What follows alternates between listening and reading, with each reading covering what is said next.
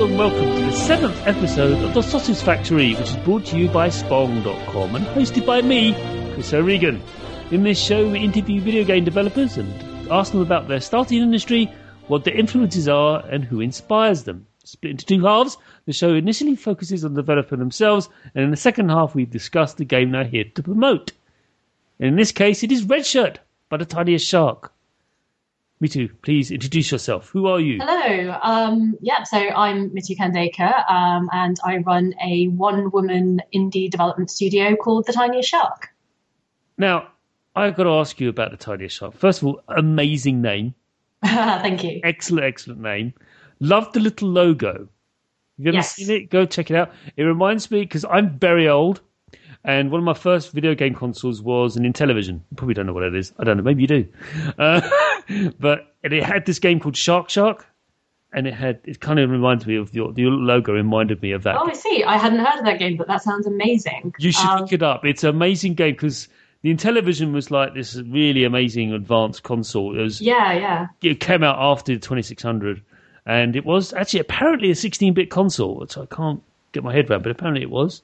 And this game called Shark, which you probably can get emulated and download somewhere from Blue Sky Rangers, their website. And it's an amazing little game where you have these little fish and you eat other fish. And the more fish you eat, you grow bigger.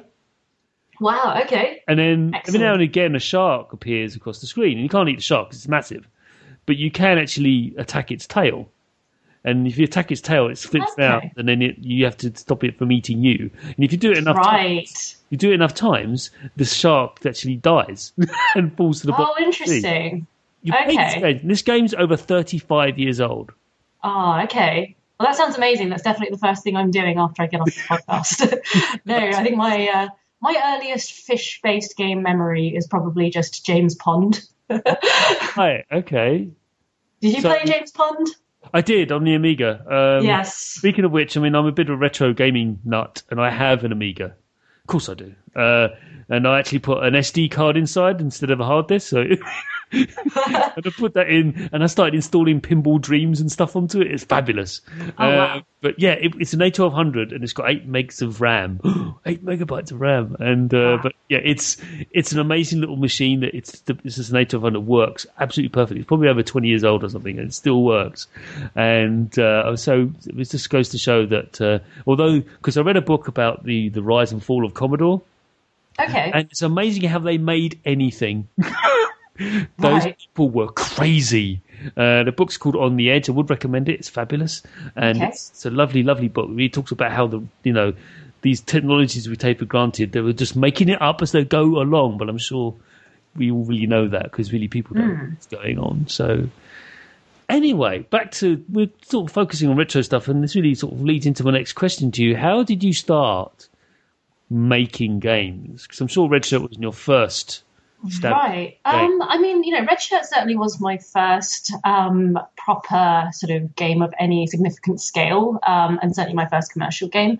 The way I got into making games has been roundabout, and I know everyone says that, but I just knew, I've always known that I wanted to be a game developer, and it was either that or be an astronaut, and both possible. Both possible, yeah. And seriously, in actual pursuit of that, I decided to do a serious engineering degree at university. So I did computer engineering. What is that? Because I was like, I'm just going to hedge my bets between astronaut and game developer, like you do, because I am actually that delusional. What is that? What is that as a course? As a discipline. It was basically equal parts like software engineering, so learning sort of programming, etc., and also hardware engineering. So it was all it was largely based around just programming microcontrollers and things like that. So the Raspberry Pi thing you could empathize with, and that whole... Yeah, absolutely. Yeah, no, and it's fantastic. There's such an accessible such an accessible movement around the Raspberry Pi. Yeah. Excellent. Okay, so But you always wanted to make games. So what made you want to So do that? so once I did computer engineering to master's level at the University of Portsmouth, and I was sort of in that sort of final project stage where I was going to start applying to companies, and there were quite a few games companies that I was thinking of applying to, but because my final year project was I basically made this really rudimentary game interface, which would read in your sort of sweat levels and things like that, and purported to try and read your emotional state, which I just sort of laugh at now, really. But I was Nintendo tried that, didn't they? With the what was that? They did after, that was a couple of years, I guess. Never came out, but never came out. No. But so because of that, I was asked onto the PhD program with the School of Creative Technologies at the University of Portsmouth, and so I basically started working on my PhD. I got distracted by various things and shiny things.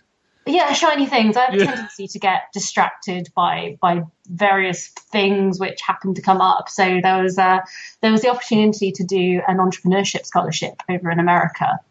And it basically meant sort of taking 6 months out to sort of be shipped off to the States. And it was all really fancy. Like myself and 10 other UK tech and engineering grad students got picked to sort of to be shipped over. We met Gordon Brown and stuff at the time, so it was all very exciting. Wow! And where was this? MIT was it going to, or was it? Well, I mean, the scholarship was sort of based around this American entrepreneurship foundation called the Kauffman Foundation, but basically placed us in they took us around Harvard Business School. We visited Stanford, and then we were placed in various different sort of places to do with our area of interest. And I was the video game person. So my placement was at MIT. It was with the education arcade there. So I got to spend like 3 or 4 months basically just hanging out with all these really cool, smart people at MIT, sort of ostensibly trying to help out with their sort of educational game projects. So it was a really cool time. And then I came back here to the UK and carried on with my PhD. And then the next distraction I had, because I sort of tend to get a distraction come along every year or so. Yeah. The next distraction I had was I basically started work on a location-based game, or what was intended to be a location-based game. What do you mean by GPS and stuff, or? Well, I mean, it was basically it was this sort of weird, almost Foursquare meets SimCity type thing. Okay.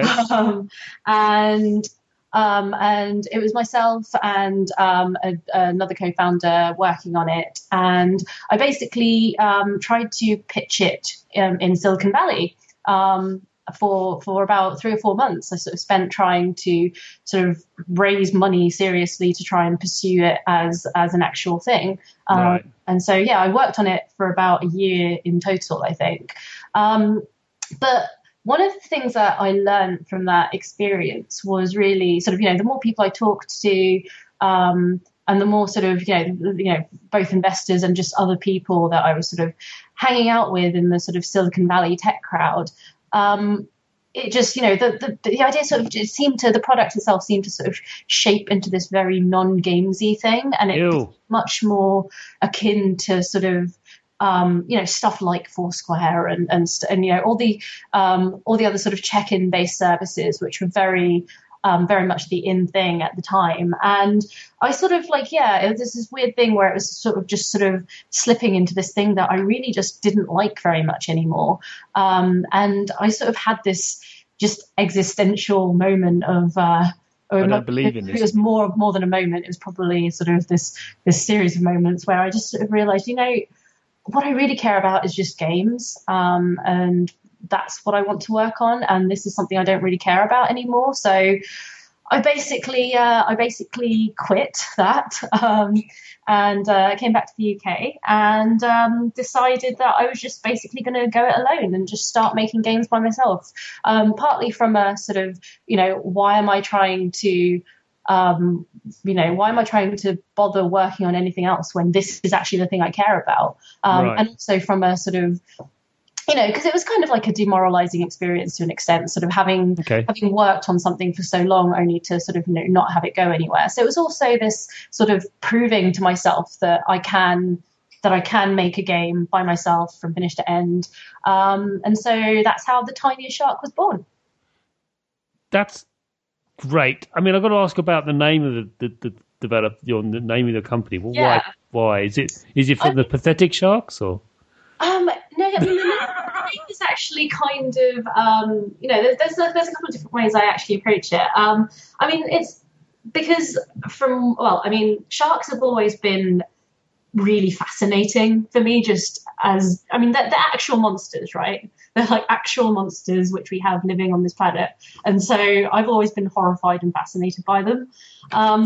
You watched Jaws and thought, wow. Yes. I know it's ridiculous, but... I was obsessed with Jaws when I was like 5 years old. It was... It's a scary film. I mean, when no spoilers here because the film's over 40 years old. If you haven't watched it yet, then really you should go out and do it. But you're gonna need a bigger boat. It's just one of those phrases, those pop culture phrases that everyone now knows. It's I haven't seen Jaws for a long, long time. But no, but you have because it's all in your head. It's just like exactly. It was about the week. Yeah, it was definitely a weirdly formative movie for me, I'm sure. But I just got this vision of little shark biting the end of your finger. This tiny shark. What is that? It was about taking the concept of a shark, which has always been this sort of terrifying, fascinating thing for me, and making it small and making it cute and making it tiny and making it a thing that I can actually manage and overcome. So it's this really roundabout, cheesy metaphor for sort of overcoming a fear, I guess, or overcoming something that's really scary and actually just trying to tackle it. It's that's kind of where the name comes from. Also, there's as the great philosopher Qui-Gon Jinn once said, there's always a bigger fish, and I think that's really important to bear in mind. Yeah, you just quoted one of the non-existent Star Wars films. I'm just worried there. But... Oh yeah, sorry. Because they didn't. I'm just glad that there was that recent announcement that Disney are sort of disassociating themselves with all the expanded universe stuff in Star Wars. Did you see that? Are they? Yeah, so basically all the expanded universe content, so all the books, etc., Disney are basically saying, no, this isn't canon anymore, which is interesting. I mean, I'm kind of happy about it because I am the kind of obnoxious Star Wars fan who never liked the expanded universe very much. I'm sorry to say. Right, it didn't work. I mean, don't get me wrong. I like Dark Forces. They were good games, And yeah. I did enjoy the games. Yeah, I liked the games. The story and the fiction around it, I wasn't convinced. Not so much, no. And KOTOR, the original KOTOR, that was good, but that's 3,000 years before anything happened, so it doesn't matter. Yeah, no, I mean, I love the games, but books, no, not so much. And I think anything which renders that awful book, The Courtship of Princess Leia, completely invalid is probably good. Did you read that one? No. Basically, the story of how Han and Leia basically ended up together and got married. No one needs to know. We'll find out at the next episode. But anyway, this leads me on. I'm sorry. Question. No, it's my fault. It's my fault. What are your biggest influences with regards to creation of your games? Not so much bad fanfic. Bad fanfic has been a pretty formative thing in my life, I think. Yeah. But besides that, okay, in terms of games, my biggest influences have probably been, stuff. Well, I mean, it's hard to say what my biggest influences are because I've always played quite a wide range of games. Me too. I was massively into MMOs as a teenager, and I played EverQuest like religiously when I was like 15, 16 years old. Did you manage to run across Antonica? Yes. That was a rite of passage. If you could run across Antonica without getting killed, amazing. I'm trying to remember what item it was, because my main character was an enchanter, and there was that particular enchanter quest which literally took you all over Norath. And I did it maybe about 3 or 4 times, and it would take up the entirety of a Saturday. Like, I would get up and be logged in by like 9 o'clock and still be completing the quest like late in the evening. Yeah, the paladin accomplishment. Yeah, the paladin quest is just as bad. That was it? I never played a paladin, so yeah. No, they're hard to play. I play them in pen and paper RPGs as well, and in order to do that, you have to be an annoying jerk. Right. Because think about it, lawful good. How dull is that? And it's also, you're a bit of a fascist. Yeah. No, I guess absolutely. I played a lot of pen and paper RPGs as well when I was at uni. So yeah, but I empathise with the EverQuest thing. I did Ultima Online as well, and of course Warcraft and stuff like that. So yeah. So no, I think for me, EverQuest was. I've sort of, I've written about this for Rock Paper Shotgun in the past, but I think EverQuest for me marked the last time that I can really sort of distinctly remember looking at a game and not being able to sort of figure it out and not being able to sort of see the seams, as it were. So because logging into EverQuest for the first time, being faced with this amazing world which felt completely alive, like that was such an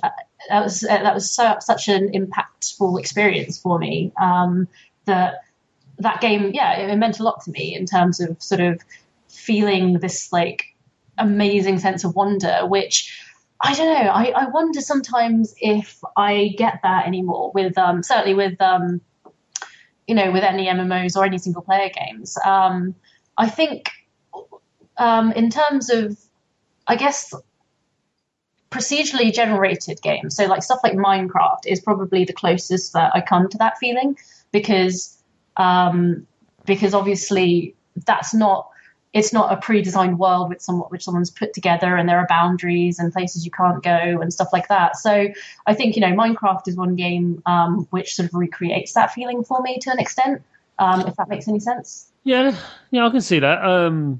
For me, when I hear that, I think, oh, Elite. I immediately think I think that was the original, and there might be some say, oh no, some other game did. I think Elite was the first, and ever since then, it's sometimes been successful and sometimes not so much. But for the most part, so it's the awe. Basically, you're inspired by awe. Sounds so awesome. Yeah, it is literally awesome. Literally, not even figuratively. It actually literally is. Literally awesome. Yeah. I was definitely inspired by the awe of EverQuest, and and there's been several games which have kind of been quite formative for me. In terms of the work that I've done on Redshirt, that was very much inspired by The Sims, and Star Trek.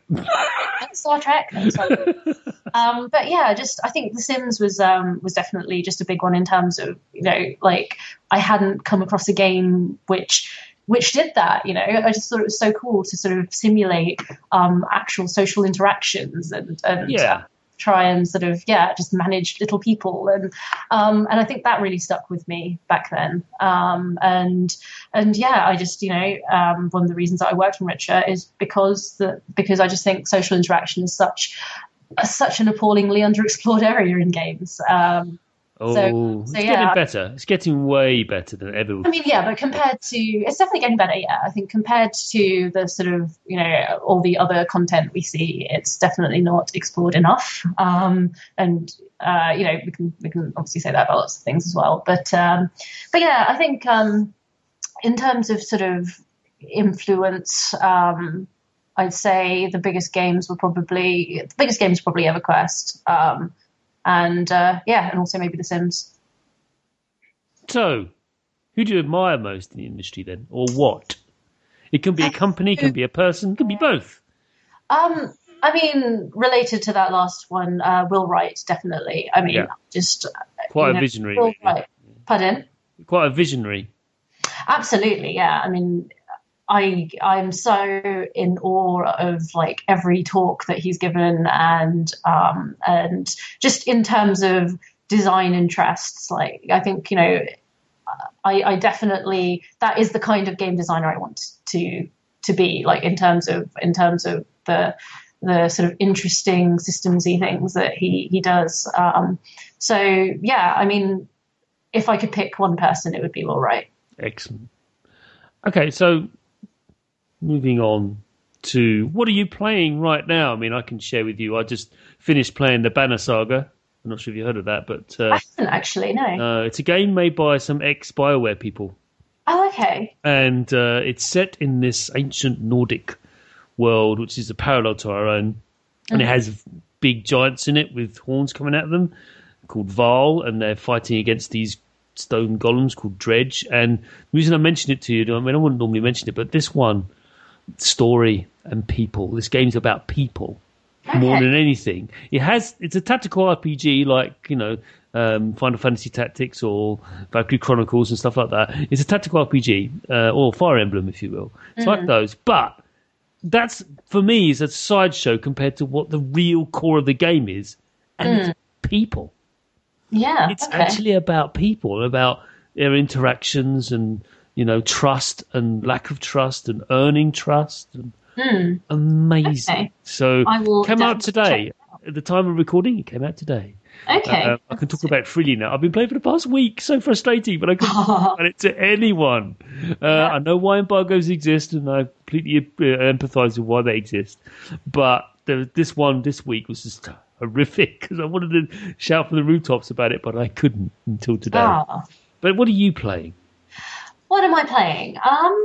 I mean, I'm sort of recently my husband and I have been playing through the co-op campaign of Magicka, which is, I think I count Magicka amongst sort of one of my very favoritist games. Are you playing with controllers, or are you just doing? Controllers, yeah. I played it on PC. Yeah, I played it on PC previously as well. I think maybe I found it easier on PC, but yeah, we're playing through on controllers at the moment. Is it on any other platforms? I can't remember. No, I think it's just on PC. It's just on PC, isn't it? Yeah. Yeah. But yeah, no, I mean, I think it's one of my absolute favourite games. It's crazy. It's crazy. It's nuts. It is crazy, yeah, and it's so hilarious in terms of the writing and just the stuff that happens in the game. I think in lots of ways it really reminds me of pen and paper RPGs and tabletop role playing. Right. Just in terms of, if you're playing with other people, just the sort of hilarity of the things that can happen in that game and the things that can go wrong. And that's what I really like about tabletop roleplay. For me, it was always about sort of getting together with a group of friends, having, I was lucky that I always had a GM who was just really good at coming up with wacky things on the fly. And yeah, it was all about taking, just laughing at all the horrible stuff that would go wrong. And I think that translates really well to something like Magicka.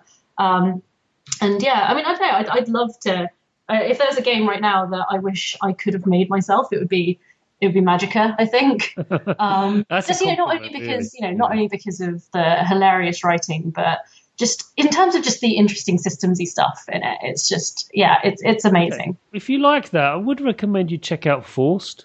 Okay. Which is a game that I first interviewed, our first show. Check out our first show. It's a co-op game. It's a team puzzle co-op game. It's kind of cool. And I really quite liked it. And it was out on Steam sale, of course, like everything was. But I enjoyed it, and it was good. Okay. And do have a look at that. But yeah, it's not as funny as Magicka. That would be difficult because Magicka is hilarious. It's hilarious, and humour in games, which is something we can talk about later, is challenging. And also as a DM, I'm a DM as well. I've DM'd a lot of stuff, and my philosophy is don't say yes but, say yes and. Yeah. So, yes, and you can do that. Definitely. Can I do this? Definitely. Oh, yeah, and have you thought about throwing that over there? Yeah. So fantastic. But also, I don't think I've actually been successful until I hear someone say "man down, man down." I can tell immediately what kind of DM you are. That's I don't kill them. I just bring them to the brink of death. Oh, fantastic! It's just like man down. Like yeah. There you go. I've won now. And also perversely, because I play a lot as well. Because the best DMs, in my opinion, are also players because they empathise. You see. So I'm terrible dice roller when I'm playing. I'm just the worst. I'm lucky to get 11 on a D20. Like, oh look. Whereas when I'm DMing, 20s all the time. There are times when I'm going, I can't. I'll kill him. I'm sorry. I actually pick up the dice and go, look, I just rolled this. I'm really sorry. So, anyway. Do you mostly do D20 games then?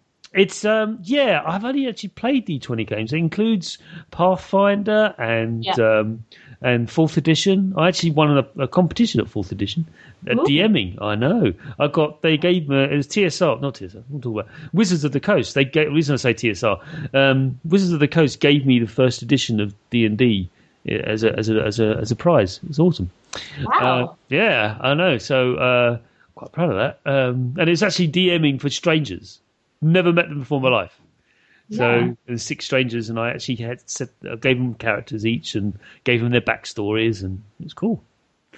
Okay. So, I actually don't know how pen and paper role play competitions would work. Like, were all the players? Did they rate you? Is that how it worked? That's exactly how it DM works. Speed dating, is that what it was? It is DM speed dating. I mean, speed dating for 4 hours. So right, okay. So you get the game lasts for 4 hours, and then at the end of it, they rate your adventure, your ability to communicate, your ability to pull crap out the bag, pull the rabbit out of the hat, I should say, and do all that sort of think on the fly. Because players are the worst; they just love breaking what you made.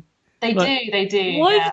And they'll be focused on why are you focused on that? It's not important. I'm trying to. Don't worry about that. There's a big monster. No, I want to go. Oh, fine. But anyway.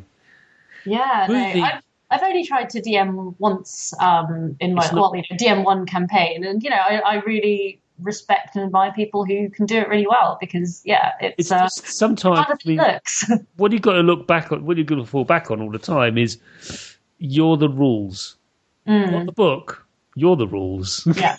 So someone can say, "Oh no, that doesn't work." Yes, it does. It just said it does. Yeah. And the game I actually DM'd for was the EverQuest pen and paper game, which is basically just D&D reskinned in the EverQuest world, basically.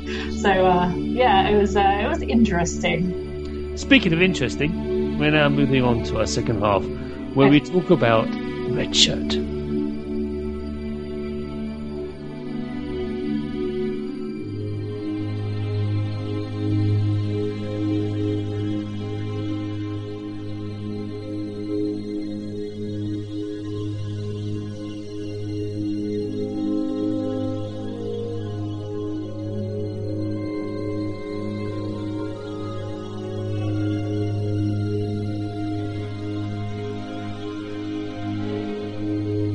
Yes, that thing that I worked on.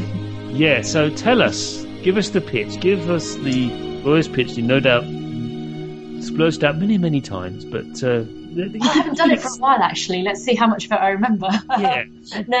So basically Red Shirt is a comedy sci-fi social networking simulation game, which is a very saturated genre of games, I know, but basically it's a game about being a character who is the most insignificant person on this future space station. You're a new arrival, you have the worst possible job, and you notice that everybody on the station is very annoyingly addicted to something called Spacebook.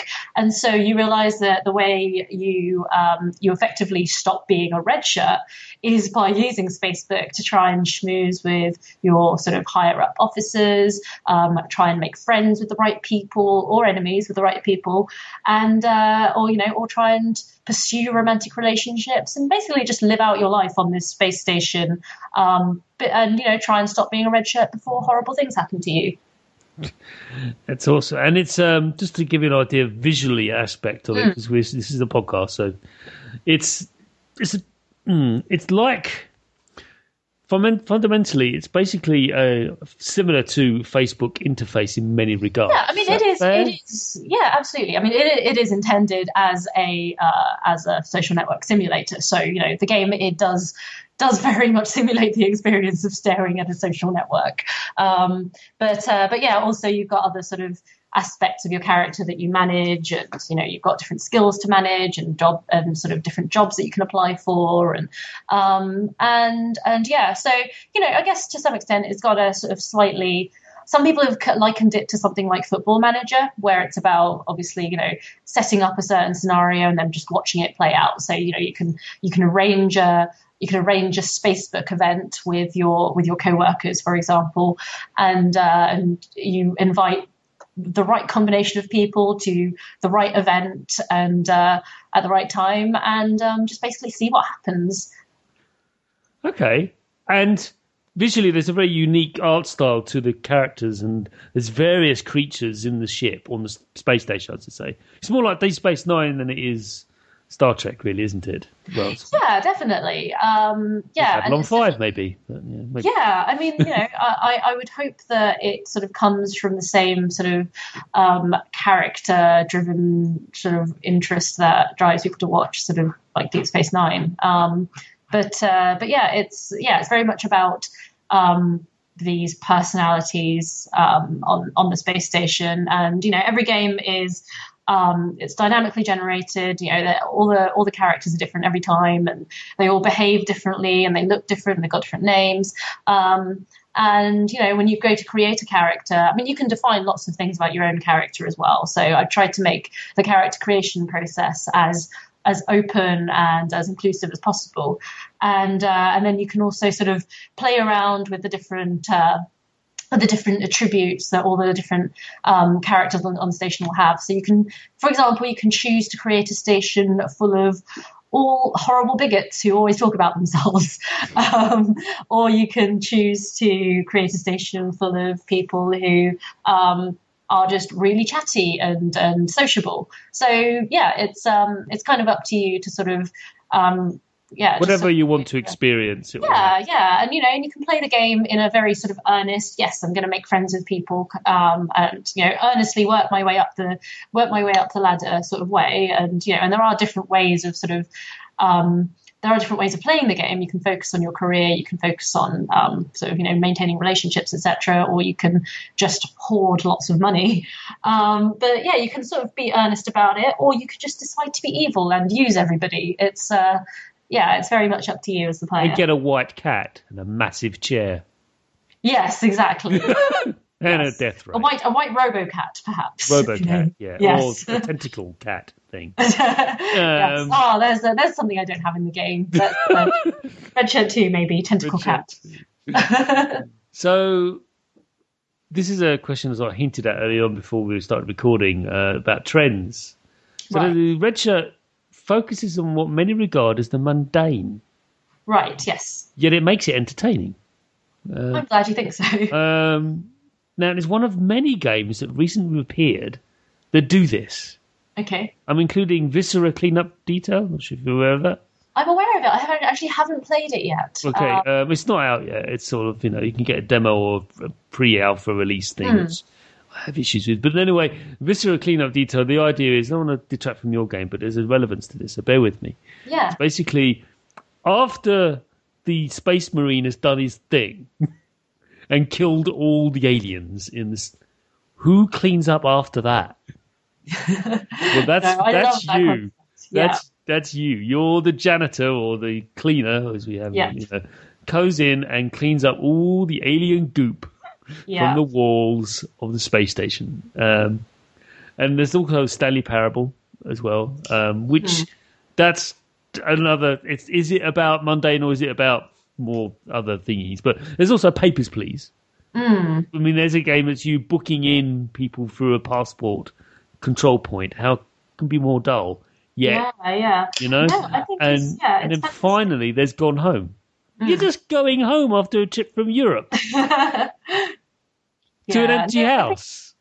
So my ask you this, and it is the point to the question: is this trend a backlash against the all-conquering heroes that prevail video games? Yes. But I think the interesting thing about all the different games you just mentioned there is that they're all quite different beasts. And, I'd say something like Gone Home is very, very different to something like Papers, Please. And I think the thing about, and I can sort of agree about sort of maybe putting them under this broad umbrella of like mundanity or whatever. But I think that's cool in a way because like, I guess there's a lot more potential in the mundane. The mundane can mean so many different aspects of experience, which is super cool. And there are definite parallels between Redshirt and Viscera cleanup. Detail, yeah. Yeah, Detail, that's it. Viscera cleanup Detail. Which would be a job. That would be one job in Redshirt. That's the point. They've made one job from your game and turned it into a game.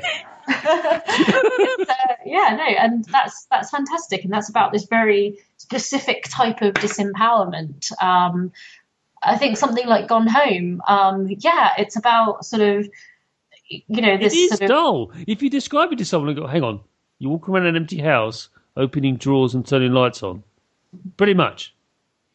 I'm sorry, this is a game, and I know it's wrong and disingenuous for me to say that. There's way more to it, but ultimately that's what you do. Well, sure, but when you put it like that, anything. I know, anything sounds dull, but it's wrong. I love Gone Home. I mean, I so do I. It's my game of the year last year. It really was. So for me, was it? Okay. Yeah. I'm not sure if I was able to connect with it in a way that a lot of people playing it did. I think it just surprised me at the end. I won't give it away, but it was just like, you rotten scoundrels. That's what I'm saying.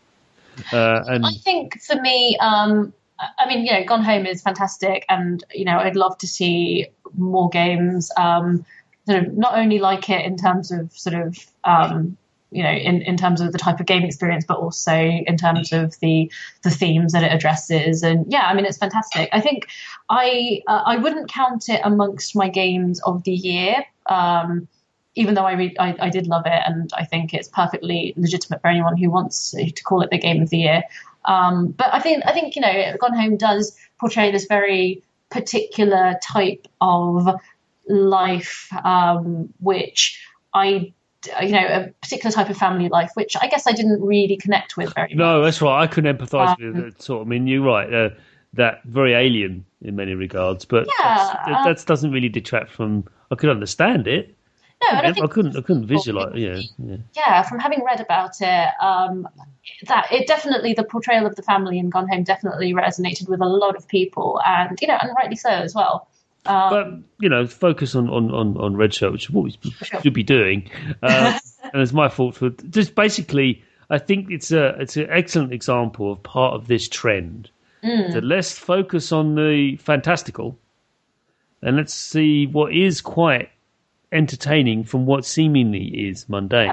I mean, the thing is, there is just as much possibility and potential for interesting things to happen in the mundane as there is in the fantastical, right? And I think we've tried to sort of explore all the things that exist in the fantastical, and it's fantastic that there's been this sort of, I guess, backlash might be a strong word, but I'm a journalist. Expansion, expansion into looking at other aspects of experience. I mean, it's a reaction to, maybe I'd say, rather than a backlash. Reading too much Daily Mail is best. Did I just say that out loud? Sorry, I don't. I really don't. But I think also all these games to make things interesting, and I don't want to give too much away about Redshirt or any other of these games, is there is an underlying tone of darkness there. Yeah. Let's leave it at that. There is more to this than meets the eye and all that stuff. There's something else going on. Yeah. There it is. The show was very much intended as, it is intended as sort of, I guess, social commentary to an extent on the ways in which people use social networks. Yeah. yeah, I mean, I think, despite and don't get me wrong, Red Shirt is just full of horrible, silly puns.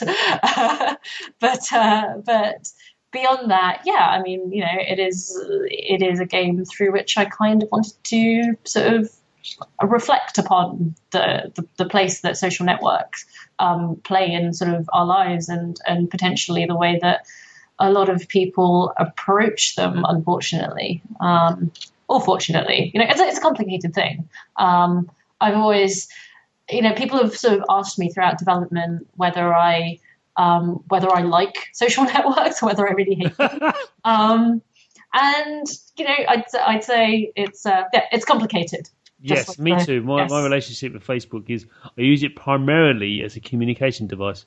I actually don't usually use it for posting things up. I very rarely post things up, and I usually use it to talk to people as a group, and it's quite handy to have that as a separate group of people you can communicate with as a group of people. It's great. I'm sure there's other applications that do that, but everyone has Facebook, so exactly. Messenger that allows you to do that, so I do that. So it's really good for meeting up with people and stuff like that. That's all I use it for, but actual posting pictures of cats, no, not really.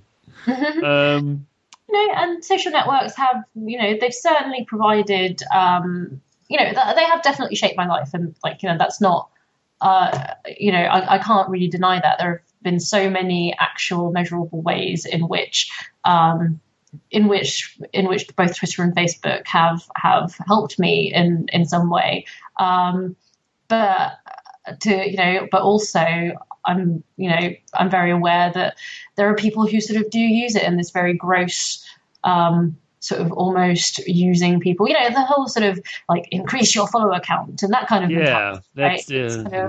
That very sort of slimy side of it. And part of that is because social networks are essentially about numbers. If you sort of look at it that way, there's a particular lens that you can take on them. It's about sort of how many followers you have and how many.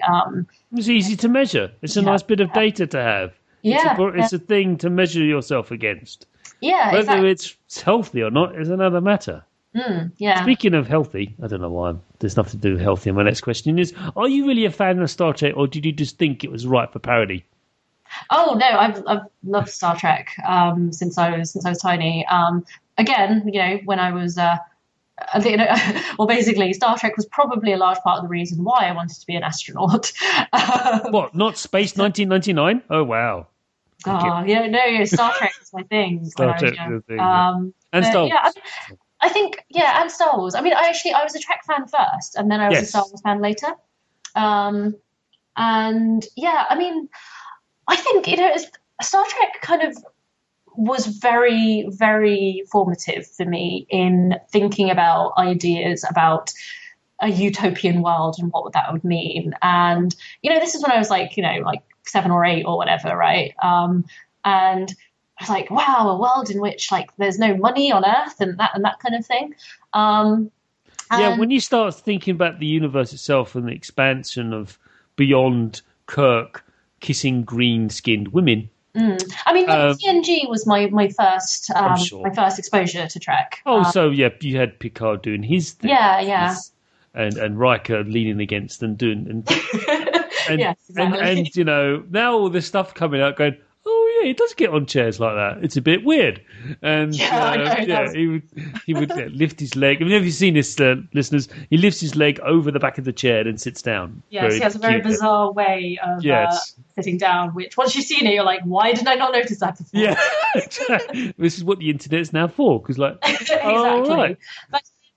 But yeah, anyway, so Star Trek was very much formative for me, and it very much informed my ideas of what this sort of amazing, grandiose, perfect world would look like, in which we're these noble spacefaring beings who have this sort of very unselfish desire for exploration, for the investment of everyone. Yeah. And those are the ideals that I sort of grew up with. And I think the more I've become a cynical adult, I guess it was this weird sort of mental exercise for me to sort of take this world, which was very much my sort of idealized version of how we can possibly be, and then contrast it with with social networking culture and where we currently are.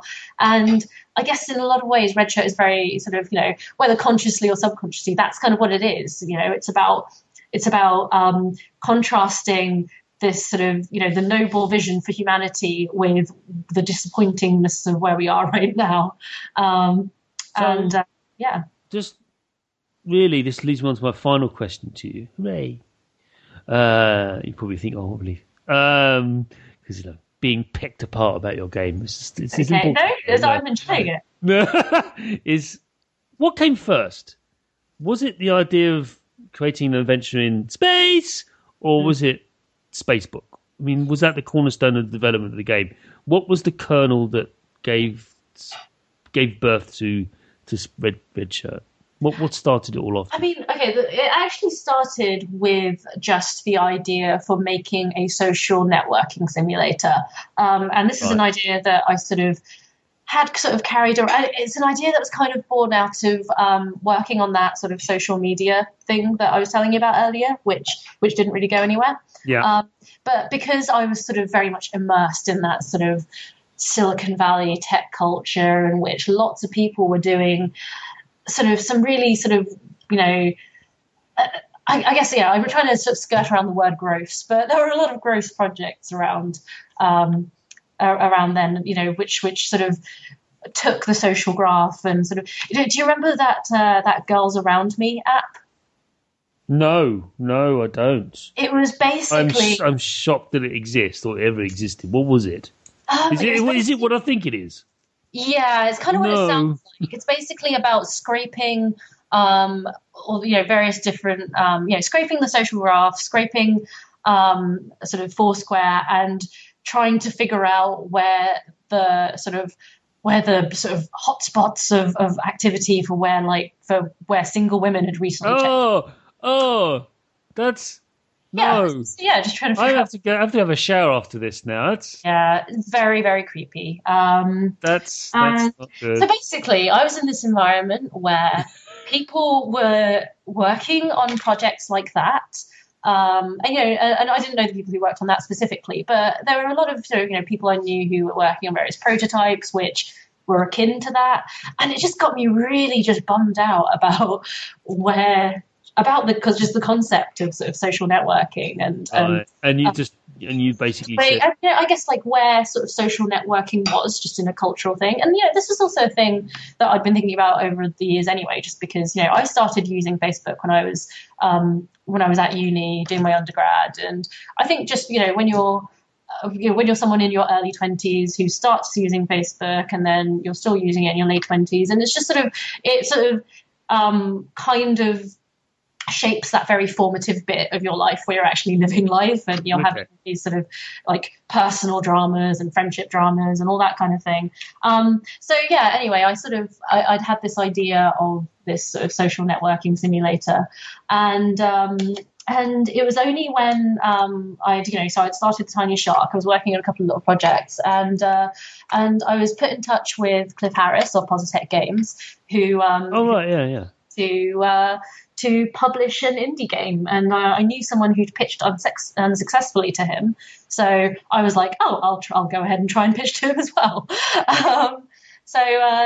He basically he listened to my pitch about this idea of this social networking simulator, and he was really interested in the idea. But then we sort of, as we were chatting about it, in a sunny Dorset pub somewhere, we sort of, the idea of setting it in space basically came about, and sort of because he'd worked on the Kudos games as well, so Kudos 1 and Kudos 2, and he'd been sort of vaguely thinking about doing a follow-up to Kudos set in space. And I was like, it just hadn't occurred to me to sort of take this social networking simulator idea and put a theme around it, sort of skin it in a particular way. It was only after speaking to Cliff. you could have done it in high fantasy. That might have been funnier. You could have done it in high fantasy, but you could have done that. Yeah. As soon as the idea of setting it in space came up, it just became the perfect juxtaposition. Of, like I said, the sort of taking the concept of where this sort of very idealized view of humanity's future and contrasting it with the gross ways in which people can behave on social media. And yeah, so that's kind of, and it's, because it is basically this, commentary on our possible future in space. And that's what, and toying with these kinds of ideas is really what sci-fi is all about to an extent, right? So yeah, it just basically seemed like a natural fit. So that was a long answer to your question, but the social networking simulator bit came first, and then the setting it in this sort of Star Trek-y setting came second. Awesome. Well, on that note, we shall sign off. Where can you buy the game? It's on iOS as well, isn't it? Or it's coming to iOS. Currently, it's available for PC, Mac, and Linux. You can buy it on Steam or on GOG, and it's also available direct download. You can find all the different ways of downloading it at redshirtgame.com. And how can it reach you? You're on Twitter and stuff, aren't you? I am on Twitter, yes. You can follow me on Twitter. I'm at Mituk, MITUK. Right. Awesome. So yes, I'm generally lurking about on there. So, I don't say that much either. I just lurk a little bit until I get involved with conversation with Mike Bithell, like we all do. Thank you so much for having me on. And so ends another episode of The Sausage Factory. You can find us on Stitcher now, so just go to Stitcher.com and use the application, just look up The Sausage Factory and you'll find us there. So if you want to stream the podcast from Stitcher, by all means do so. You can follow me on Twitter at Chris O'Regan, all one word. And also you can email me if you want to ask about potential studios that wanted to interview or give feedback about what you've had listened to so far. Then you can send an email to tsf@spong.com. Thanks for listening. Bye.